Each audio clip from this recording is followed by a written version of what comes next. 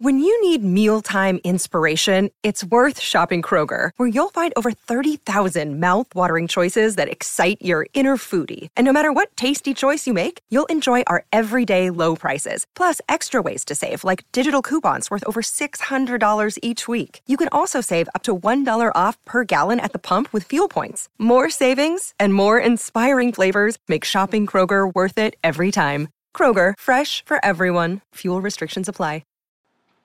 Hey guys, Elite Clinical Research Group here. Today, we're going to be talking about why you need to be patient to be a CRA.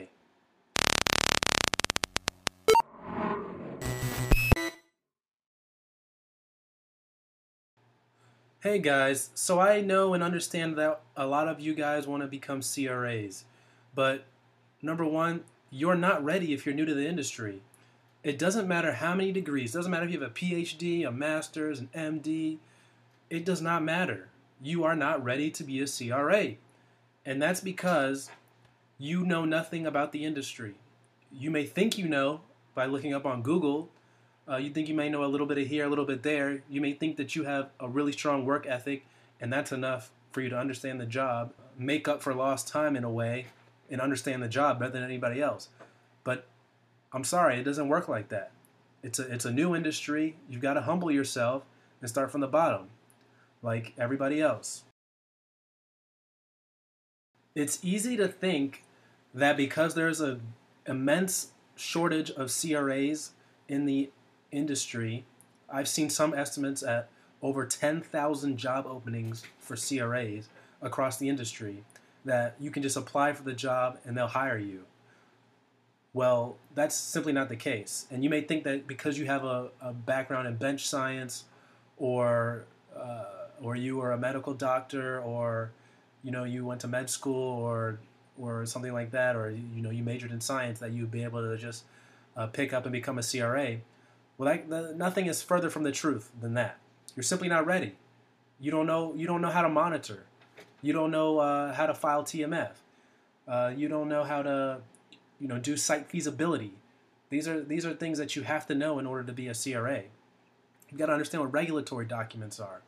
You've got to understand all the documents and procedures that take place on the clinical research side of things before you can be a CRA.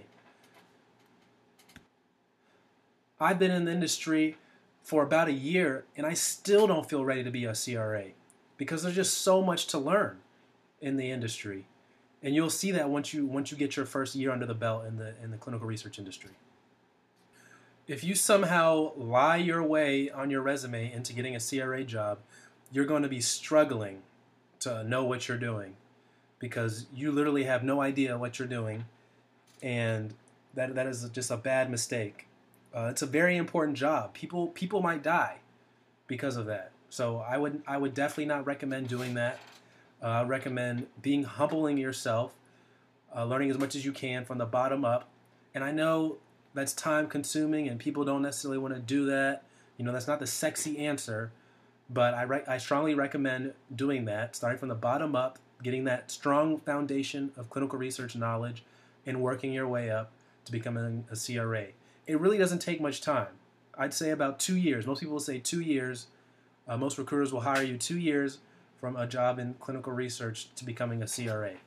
And I think that's a good amount of time for that to happen. Maybe a year and a half if you're really, really good. But it's not easy work, and it's going to take patience to get there. And believe me, it'll be much better in the long run for you to take your time and build that strong clinical research foundation. Understand the concepts involved.